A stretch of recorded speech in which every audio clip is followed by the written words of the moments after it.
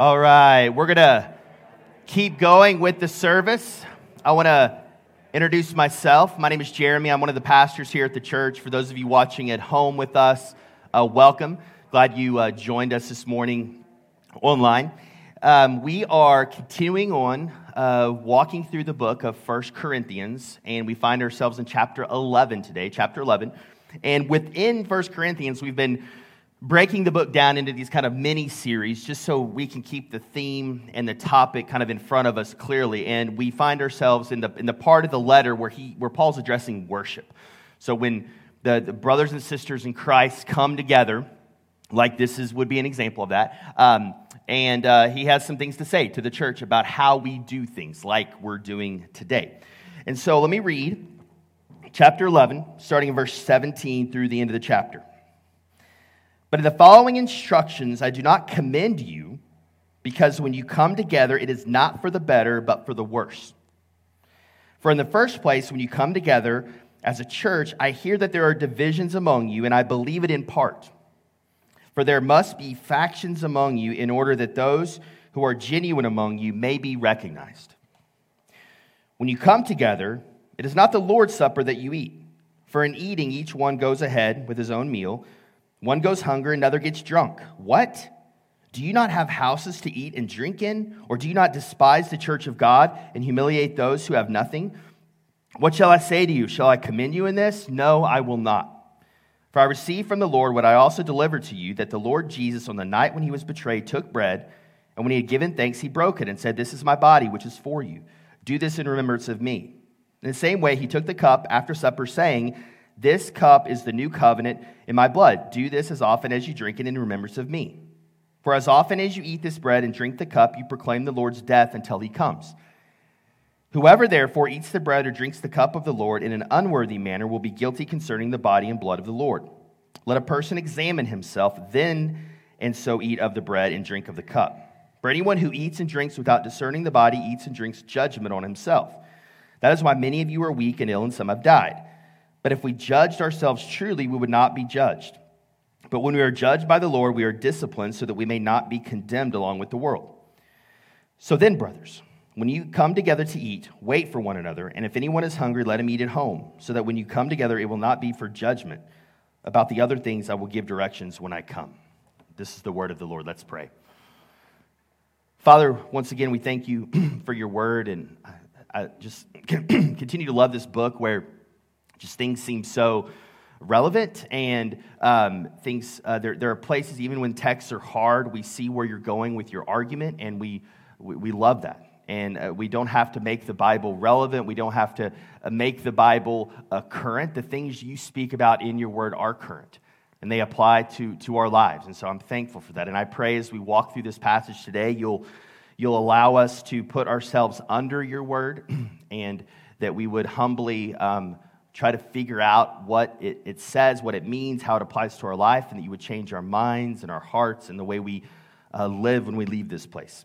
It's in your Son's name we pray. Amen.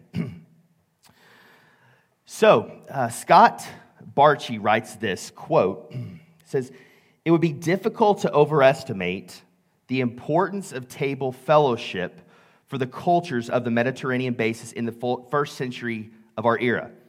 Meal times were far more than occasions for individuals to consume nourishment.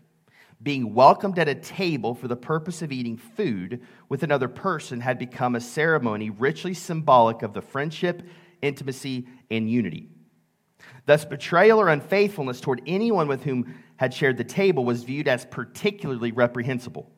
On the other hand, when persons were estranged, a meal invitation opened the way to reconciliation." So meals are important. And the meal we're going to talk about today is the most important meal, especially for the body of Christ. Even in the Western society today, we don't do meals super well. If y'all have spent any time in other countries outside of North America or Europe, meals are much more important. They're weightier. They mean more. You usually take your time. You're not rushed through meals like we tend to do in our country. But there's still a slight shred of significance, and I think we all feel it when it comes to meals. Here's another quote by Alexander Shemamon. He says, "Centuries of secularism have failed to transform eating into something strictly utilitarian. Food is still treated with reverence. A meal is still a rite, the last natural sacrament of family and friendship." So what he's saying here, even in the midst of this kind of rationalistic Western culture where we tend not to think through the transcendence of things, we want things that mean something, that are concrete. We don't have time a lot in our culture for spirituality and some of these types of things. He's still saying there's still a little bit of a shred when we get together and we break bread, we eat together. There's something special there. There's still some bit of reverence there. Even our culture and everything about it is pushing us to make meals just fuel for the body. Or when I'm hungry, it's just something I put in my mouth to make these feelings of hunger go away. That's seeing food as utilitarian. What he's saying here is that's really how most of our culture handles food. However, there's still something special about sitting down and sharing a meal together. It's why at weddings and parties and birthdays, usually there's food involved. There's something kind of deeper that happens when you introduce food into a group of people. Okay, and that's what he is pointing out there. So today we are going to talk about food, a meal, and most specifically, the Lord's Supper. So why do we call it the Lord's Supper? Or other people can call it different things as well. We call it the Lord's Supper or communion. Some traditions call it the Eucharist. So Lord's Supper, communion, Eucharist mostly mean the same thing. In our church, we typically say the Lord's Supper or communion. The Lord's Supper was an ordinance or is a sacrament of the church, which means that Jesus gave baptism and Lord's Supper to the church to continue to do. And Jesus instituted those things. So when we say Lord's Supper, communion is an ordinance or a sacrament, that's what we are meaning. And by the way, a quick plug for baptism. If you want to get baptized or need to get baptized, that's really important for us as a church. And so the class is next week. So you can, if you know, hey, I need to get baptized, you can take out your phone right now, go to the events page, sign up for that class to be baptized. We really want to, we do this twice a year, and we really want you to catch it when it comes, okay? So yeah, connected with baptism and the fact that they're both ordinances or sacraments. Jesus instituted it in the Gospels. We see in Matthew, Mark, and Luke an occasion where Jesus sits down before he was to go to the cross and says, this is basically Lord's Supper, and this was a very kind of ritualistic thing that Jesus did, and he said to continue to do this, continue to observe the Lord's Supper in this way. There's possible Old Testament connections to the Lord's Supper in Exodus and Deuteronomy, where God's people sit down and they share kind of this formal meal and kind of remember the grace and mercy of God as they do that. So I'm going to lay out three primary things we're going to look at today in this passage, okay? Three primary things. One, the importance of what the Lord's Supper communicates about our relationship with others. Okay, so the Lord's Supper is not just a vertical thing between us and God. It impacts how we view others, and we'll see that in this passage. That's number one. Number two, how do we see the gospel clearly in the Lord's Supper? That's probably not going to be super unfamiliar to you if you've been here for any length of time, because we do this every week, and we preach the gospel in that space every week. Number three, and really by extension of the Lord's Supper, how important the eating of meals are for biblical community.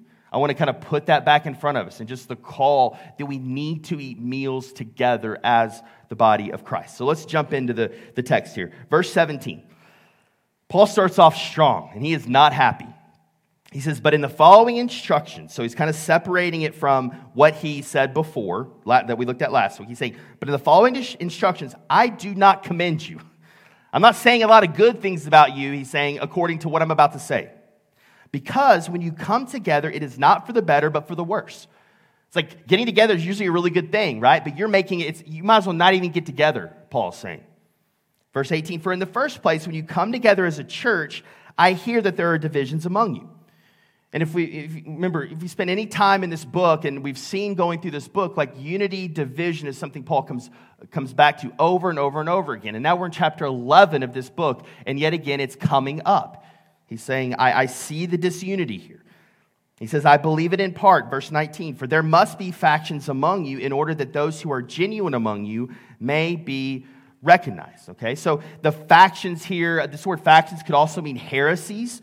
So in a sense, he's not talking about doctrinal heresies where it's maybe difference of belief. What he's saying, these are like heresies of ethics. These are heresies of the way you treat people. Okay, so there's a big problem here. Now here's what's happening. Verse 20. When you come together, it is not the Lord's Supper that you eat. And they would have thought, well, yes, it is. That's why that's what we do when we get together. But he says, it's not the Lord's Supper that you eat. And so here's the context for what's happening here. The houses, churches would meet in homes and in buildings in this time. And probably in this context, Paul's talking about a home. And typically in a home, that when you came together, you would meet in the biggest room, the most common room, and typically you could pull a table out there, put seats in there. Most normal houses, not unlike ours, would fit from anywhere 10 to 20 people in the common room. And they usually would set up tables in this room and have a big feast. They called it agape meal. So this isn't the Lord's Supper, but this was a meal when they got together to on Sunday nights to spend time in fellowship together as a family. Probably there was teaching done in this context as well. But if you just think of the house, so you have this this big room, and they would party, they would bring food, they would just have a great time together. And the wealthier people would oftentimes arrive earlier. They would arrive earlier because they had the type of jobs to get off work sooner. So they would arrive there, and everyone would bring stuff. They would bring food. They would bring wine to pitch into this meal they were having. So the wealthier people would show up, and they would begin eating. They would begin eating the food that they brought, and they would begin drinking the wine in that meal. And they would be so carried away with their hunger and just kind of this party atmosphere that they would eat all the food. And they would drink so much wine that they would become drunk, which is what the scripture says here.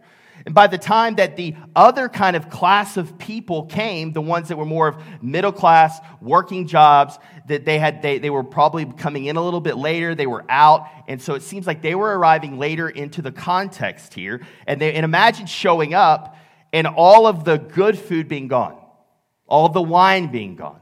These people who were inebriated, drunk, you kind of walk in and there's nothing left. There's nothing there.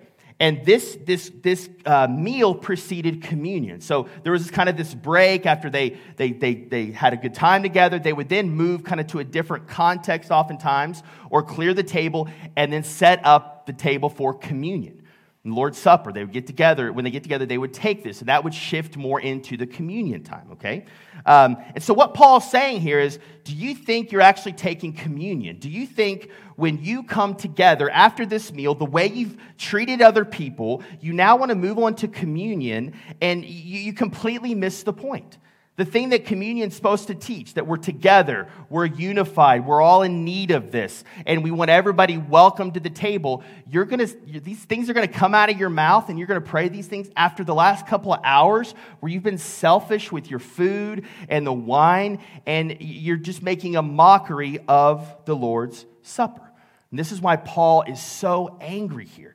Because their behavior at this agape meal leading into the Lord's Supper is so un-Christ-like. He's saying, how can you even sit down and remember the gospel of Jesus after treating food and wine in this way, and treating your other brothers and sisters, maybe those who came in late, or those who are maybe from a lower class in society? Let's continue on, verse 21. He continues to shed light on this.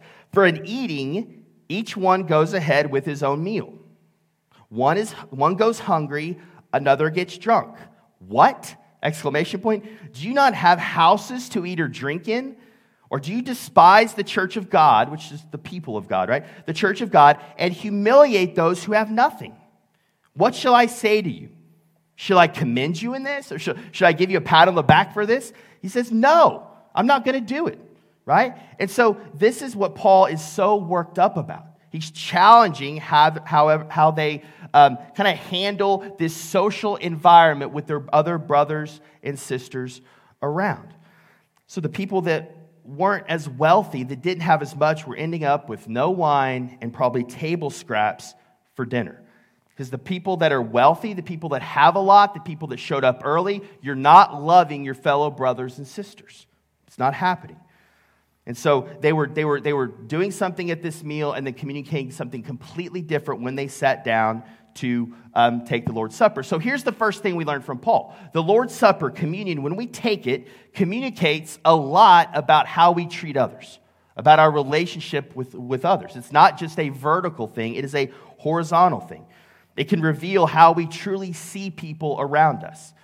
And that's why it's important to kind of bring this other meal into it as well, because the way we do Lord's Supper here, we're standing up, it's pretty quick, it's not in the context of a meal, it's not in the context of a home. So I think you can miss some of this. That's why I want to continue to talk about how we treat people and how we handle each other around just a meal.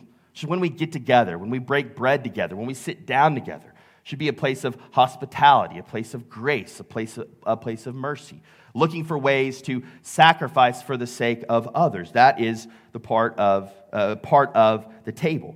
And especially in the city of Corinth, again, big city, metropolitan city, a lot of intellectual people, wealthy people, beautiful people.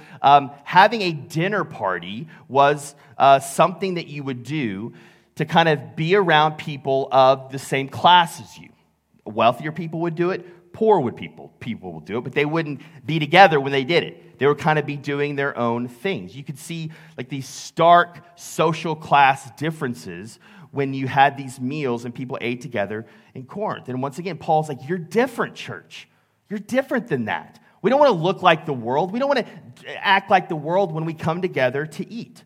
The Lord's Supper in particular was something totally different.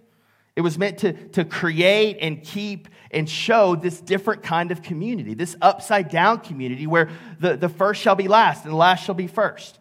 That we look to our other people's interests and not just to our own interests. And that meal leading up to communion in this scenario, Paul, that's why he's so mad. He's saying, you look like the city around us. You look like the culture here, the way you are all going after the good food and all getting yours, and you're kind of getting in line first so you can get the good stuff. Saying, may it not be. That is not the way we should handle things as the church. Now, just think about food and meals for a second. If those of you, maybe we have a few high school students in here, but you could think back to your time in high school, but think of a high school lunchroom, right? The high school lunchroom kind of dynamic. Who's sitting with who, right? You have these kind of groups of people emerge, and at least when I was in high school, and even junior high to some degree, it was a big deal. Like sitting... Who you sat with when you ate meals in school was kind of a big deal. You would think about it. You would stress about it. It gave you the sense of being in or the sense of being out. But if you just think about this and observe this, who's sitting with who? Who are the people who have people all around them? Who's alone? Maybe this plays out in your workplaces as well. If you have an environment where you do lunch in the workplace together, maybe like in a break room or something, who's sitting with who? What's happening? What are the dynamics there? Again, meals reveal what we think about God and what we think about others. So I just encourage you to begin paying attention to meals in these kind of environments. What's happening there? Think about when we get hungry, right? Like we tend to not think of other people when we're hungry, right? Like in our home, like that's one of the first things we ask each other. Is somebody hungry? Because we're like snappy at each other right now, right? Who's hungry? Let's just put some food in somebody to make us happy, right? So we know hunger produces anger and frustration. We can get irritable when we're hungry. Okay, so you take that and then you try to get yours, right? I need to make this go away, so I'm going to be looking for some food. I'm going to get mine, which, again, makes you the center of the world. You begin not to think about people around you, what they need. You just need the hunger pains to go away. So this often makes things even worse. And maybe this was the case in Corinth, right? They showed up and they were hungry. Maybe they hadn't ate all day. And they showed up, there was this good food and wine sitting out there and said, I'm going to go for it because I'm hungry right now. But again, they weren't thinking about anybody else. This has a kind of an undercurrent of the idea of hospitality. It's the idea of making room for the stranger. When we see hospitality in the scriptures, it's the ability to make room for the sojourner or the stranger. It's not necessarily the people that you already hang around anyway, that you already are like you. That's really usually not the context that hospitality uses. It's actually showing grace and mercy, welcoming in those who aren't like you, those who maybe need community, need a family. That's like the biblical idea of hospitality. Maybe when you show up and you're doing kind of a buffet style someplace, are you one of the first ones to get in line? Make sure you get your food. Or do you hang back and let others go first? To even think about those contexts as well. Are you aware who's going first, who's last? Is there enough stuff left in the meal for everyone to eat and everyone to get kind of enough in the same amount? These are the things kind of, I think, taking what Paul's saying and bringing them over into our culture. Listen to Stephen in his commentary talk about the dinner table. The dinner table is a place where community is created and sustained. The dinner table is a place where hospitality is extended and conversation experienced. It is also a place where communal dysfunction or breakdown is seen and felt. Meals carry values. They tell stories about the people who have prepared them, the people who partake of them, and even about the people who are excluded from the meal. Okay, so something to think about there. Now, let's move on to the next kind of section of Scripture. Paul really gets in here to what is communion? Like, what are we doing when we do communion? And he quotes Jesus to help us understand this. Verse 23. For I received from the Lord what I also delivered to you, that the Lord Jesus, on the night when he was betrayed, took bread, and when he had given thanks, he broke it and said, "This is my body, which is for you. Do this in remembrance of me." In the same way also he took the cup after supper, saying, "This cup is the new covenant in my blood. Do this as often as you drink it in remembrance of me. For as often as you eat this bread and drink the cup, you proclaim the Lord's death until he comes." So Paul here is taking something that Jesus, again, instituted there the night before he was to go to the cross and be arrested. What's happening here at the Lord's Supper? I think that's important for us to ask. We do this every week. What is happening when we actually take the Lord's Supper? And I want to quickly go through the three major views of communion or the Lord's Supper, because I think this is helpful and something we just haven't touched on here at the church. So I'm going to walk through these quick. I could spend a lot of time talking about the historical reasons why these things are true. But here are the three categories, and they'll be up on the screen. The first one is something called transubstantiation. Big word, but you'll understand it here in a second. This is the Roman Catholic view, okay? And this is kind of on a spectrum. And this is broad brushing, but one of the primary things that a Roman Catholic thinks is happening at communion is that it's the bread and the wine actually turn into the body and blood of Jesus. Like physically and kind of spiritually as well. Like when you eat the bread, you're actually eating Christ's body in some way. And when you take communion, when you do communion, you're actually Jesus is being crucified again. And again, and again, and again. And that's why salvation is tied to communion to some degree in the Catholic Church. And you can hear in the word transubstantiation, it's trans, meaning to change, right? And then substance, right? To change substances. And that's why you get that word. So these elements, I keep pointing down here because we have a kind of an object lesson here. I'll put it out there. But so the elements are actually changing into the body and blood of Jesus. Even though you don't see it change, in some spiritual way, it does that, okay? Kind of moving further on the spectrum, or maybe closer, I should say, to what we believe would be the in, with, and under view. It's another word for it's consubstantiation. So this is a Lutheran view. This is a view that Martin Luther popularized around the Reformation. And this is closest to the Roman Catholic view. And the Lutherans didn't want to say that you're actually crucifying Christ's body over and over again, but they wanted to hold on to a lot of that view. So what they said is that Christ's body, again, in some spiritual way, is in, with, and under the elements, right? So as much as Christ could be in them without it being Jesus itself, that's what we believe. And in all these views, there's places in the Scripture where you can go a verse here, a verse there, where you can say, oh, this is what that means. This is where these come from. And that consubstantiation word is con is with, so with substance. So Jesus is with the substances, okay? And the last one is really the rest of Protestantism. The Lutheran has some other groups that would fit into that, but the rest of Protestantism has a symbolic / spiritual view of the elements.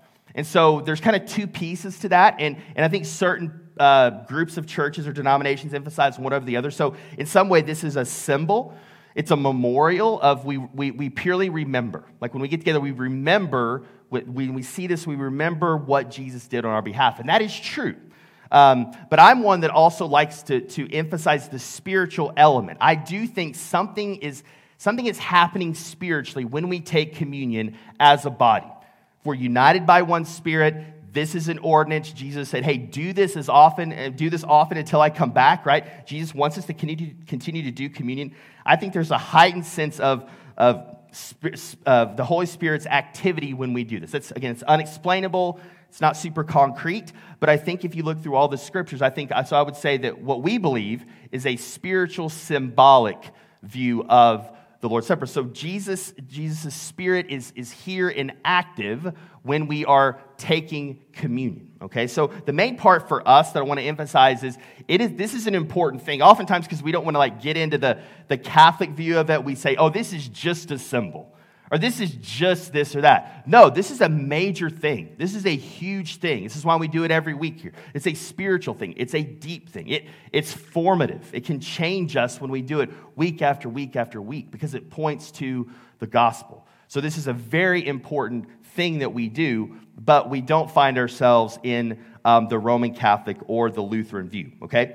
So I wish I could nerd out a lot more on that, but I wanted to take a side note and just say, here are the three primary views that how churches see communion or the Lord's Supper or the Eucharist, okay? So what are we receiving, okay? And I like to put in those terms, what are we receiving when we take the Lord's Supper? Here's a quick list. We are reminded of Christ's death for us. We receive benefits, we were reminded and experienced the benefits and participation of Christ's death. We receive spiritual nourishment. We're practicing our unity that we have in Christ. We receive Christ's affirming love for us. That's why we always talk about we should receive the love of God in communion. That's one of the things we should feel in communion is the love that God has for his children. And the last thing, we affirm our faith in Christ. It's a chance every week, that confidence that our faith is affirmed when we leave this place every week. Who should participate, right? Number one, followers of Jesus, right? Only followers of Jesus should take communion because it's a spiritual thing. And if you're not a follower of Jesus and you take communion, you're basically participating in something that you don't believe to some degree, and it's just not a part of your identity. So that's why we say this is only for people who consider themselves followers of Jesus. Now, I think ideally, it would be a baptized believer that takes communion. I think baptism should, for the most part, precede communion, but we're not super strong on that because we don't necessarily do baptisms every week. If we did baptisms every week, then we may require that before you take communion. But oftentimes, baptized should be done before taking communion. And the last thing, you should examine yourselves. And we're going to see that here in a second. There's a time of examination that should happen before you take communion. This is what we're going to get to now. So how's the gospel clearly seen in this? Well, it represents the story of Jesus. If you think about Jesus' ministry, he is going to, he's at a meal, or he's coming from a meal in much of his ministry. I mean, we often don't see that, but food and meals are so present in the life of Jesus. And they're really present in the whole Bible as well. We see there quotes where it says Jesus came eating and drinking. Right? So even how he was going about his life, people thought, that guy's always eating and drinking. Or he eats, or he's called a glutton and a drunkard, right? Two terms that are connected with food and drink, right? He's a glutton and a drunkard. He sits around and hangs out with sinners, tax collectors. That was kind of how the religious leaders would throw out labels on Jesus. So even the Pharisees saw Jesus always eating with people, right? Food was a part of Jesus' life. We see in the Garden of Eden, you have the tree of the knowledge of good and evil, right? Tree with fruit. The serpent, Genesis 3, uses food to tempt Adam and Eve. You have the festivals. You have the Passover meal. You have the parties. Jesus' life, like I just mentioned. You have the banquets and the meal where he turned the water into wine, right? You have this come up all throughout the scriptures, and everything ends for us in our faith with a wedding supper, right? Right? This whole thing ends, and we continue on into eternity with Jesus at a wedding supper of the Lamb, Revelation calls it. So it begins with food in Genesis there with the tree of knowledge of good and evil, and it ends with a banquet with a bunch of food on the table in Revelation. So there's all these spiritual realities happening when we look at communion and when we take communion. And the most important thing, and Jesus refers to it, is this idea of the new covenant. It's what people at that time were looking forward to, covenant, an agreement between God and his people in the scriptures. That's what a covenant is. But this was a new covenant when Jesus would return, when Jesus would come back, when Jesus would set up his rule and reign on earth. This is the one that people knew that they were waiting for, where God would send his suffering servant to die for sinners to reconcile them back to God. This was a good one, right? They were waiting for this one. When is this new covenant going to happen? And Jesus says, this is a sign of the new covenant. This is you're to think about and have hope in the new covenant when you take communion. So when God's law wouldn't be written on people's hearts anymore, not on tablets of stone, but would be written on people's hearts in the new covenant. And so this should remind us week after week that we are all invited to this table to take communion, and we don't belong at the table. Right? We really don't belong at this table, but we are nonetheless invited to it. And it's only through grace by faith that we're to dine and to meet at this table with other people who don't deserve to be there as well. So when we look to the left and to our right with people taking communion with us, there's this, we identify with each other. Yeah, I don't deserve this. You don't deserve this. You know what? We're a mess, but gosh, we serve someone who loves us and redeems us and changes us and shows us grace and his mercy. This is what communion should be about. This is what we should think about. This makes us family, a messy, misfit family, and radically changes the way we treat one another. So you can start to see why Paul was so frustrated, so angry with how the Corinthians were treating one another in this context. It's like every week we need to remember that we're like the prodigal son, whose father's welcoming him back, throwing a party, killing the fattened calf, putting the robe on him, inviting him into the party. Maybe we come in here with our head down. Maybe we come in here scared, thinking, oh, what did I do this week? The Father's going to punish me. The Father's going to hate me. I've ruined everything the Father's given me. And no, the Father looks at the Son, runs to embrace him, and brings him into the party. We should feel like the prodigals every time we're together. Now, imagine the prodigal. He gets invited into the party. How is he going to treat the people who are not in the party? He's going to be like, come on in. Come to this party. Like, I got my dad threw this big party for me. Yeah, you don't deserve to be here, but neither do I. I'm a failure, but my dad invited me in. Come on in. And the prodigal son can do that, if you can imagine him doing that, because he's gotten the approval of the Father.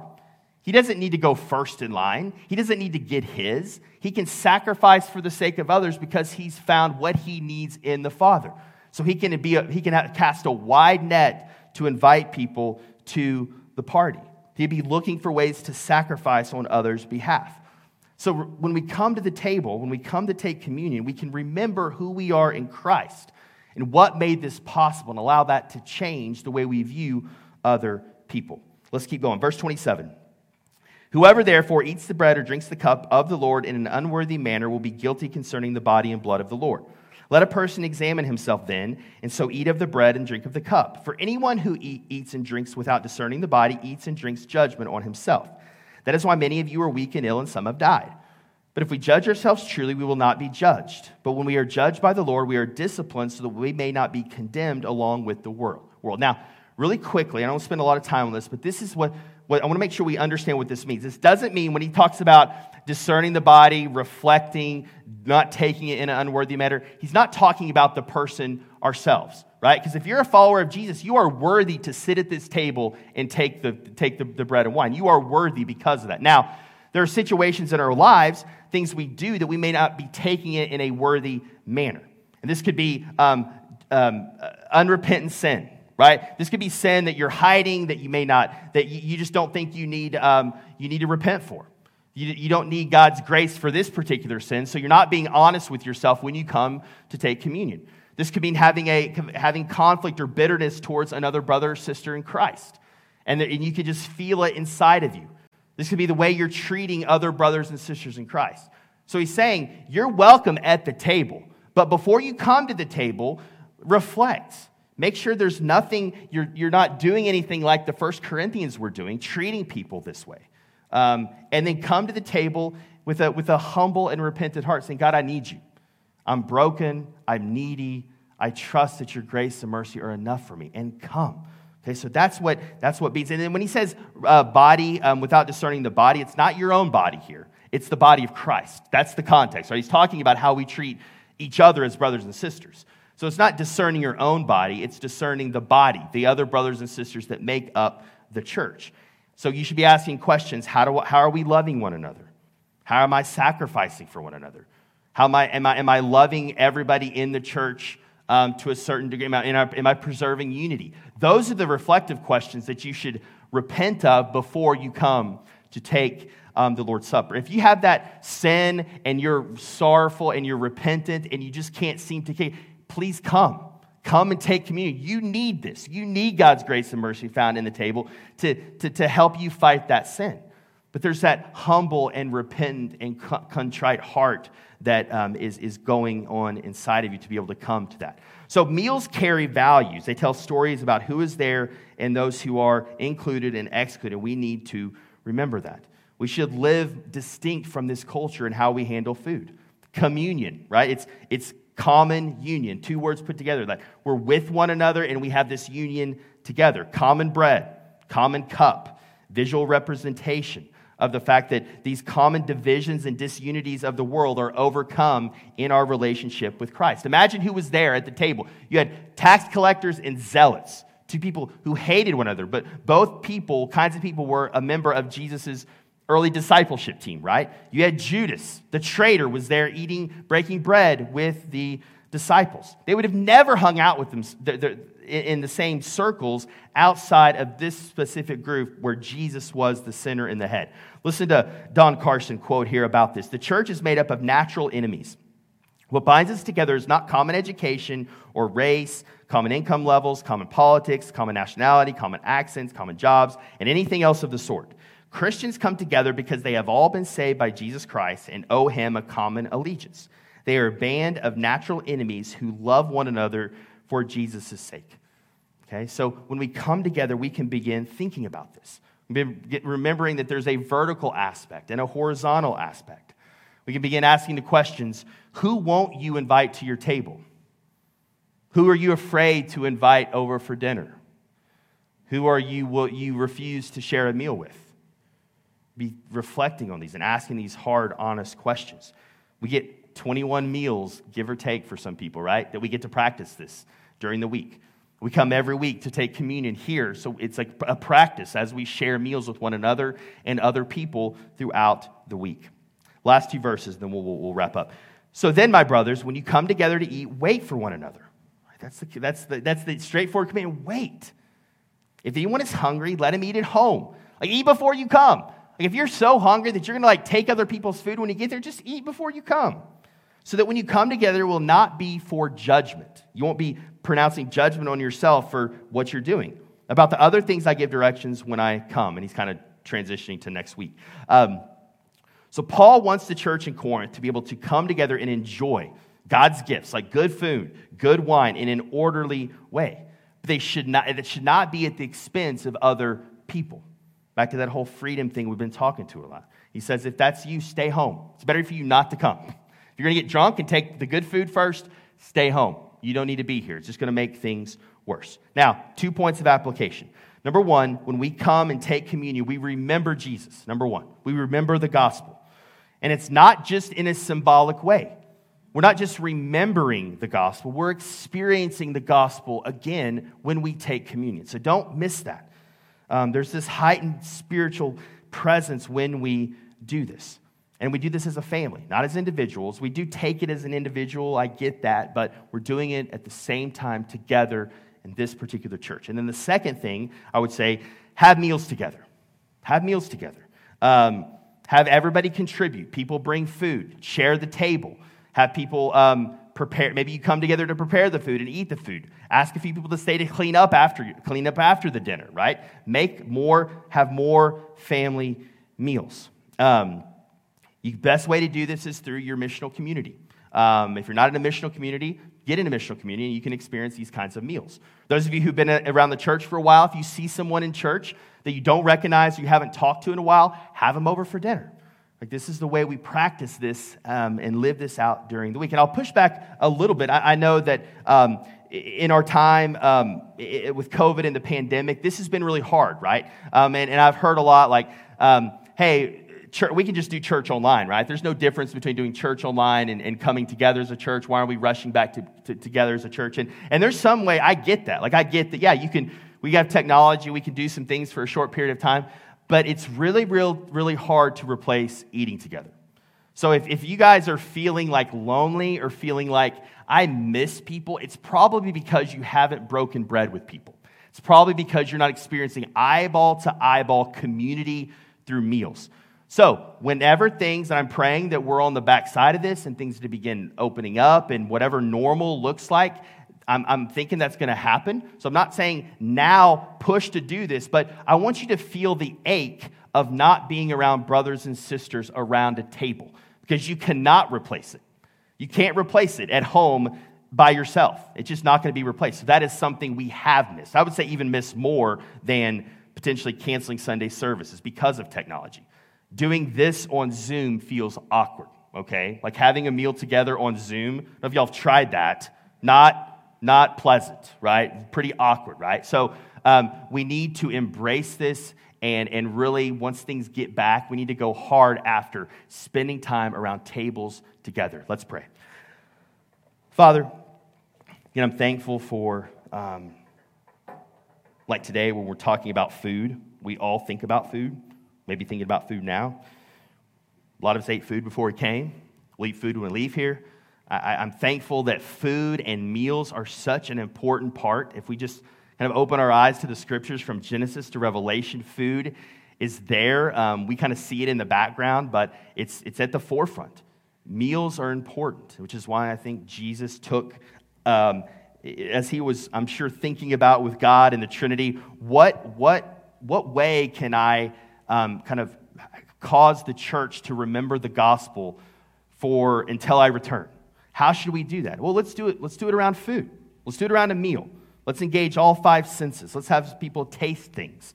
And so I'm thankful that in your providence and your wisdom, we get to remember you with food that engages all of the senses. And it's not extravagant food in your day and age. This was common. Wine and bread were pretty easy to find in 2,000 years ago. So we're thankful that common people eat common food when they come together to observe communion. Help us as we move into a time of communion. Help us remember you and remember our brothers and sisters. Amen.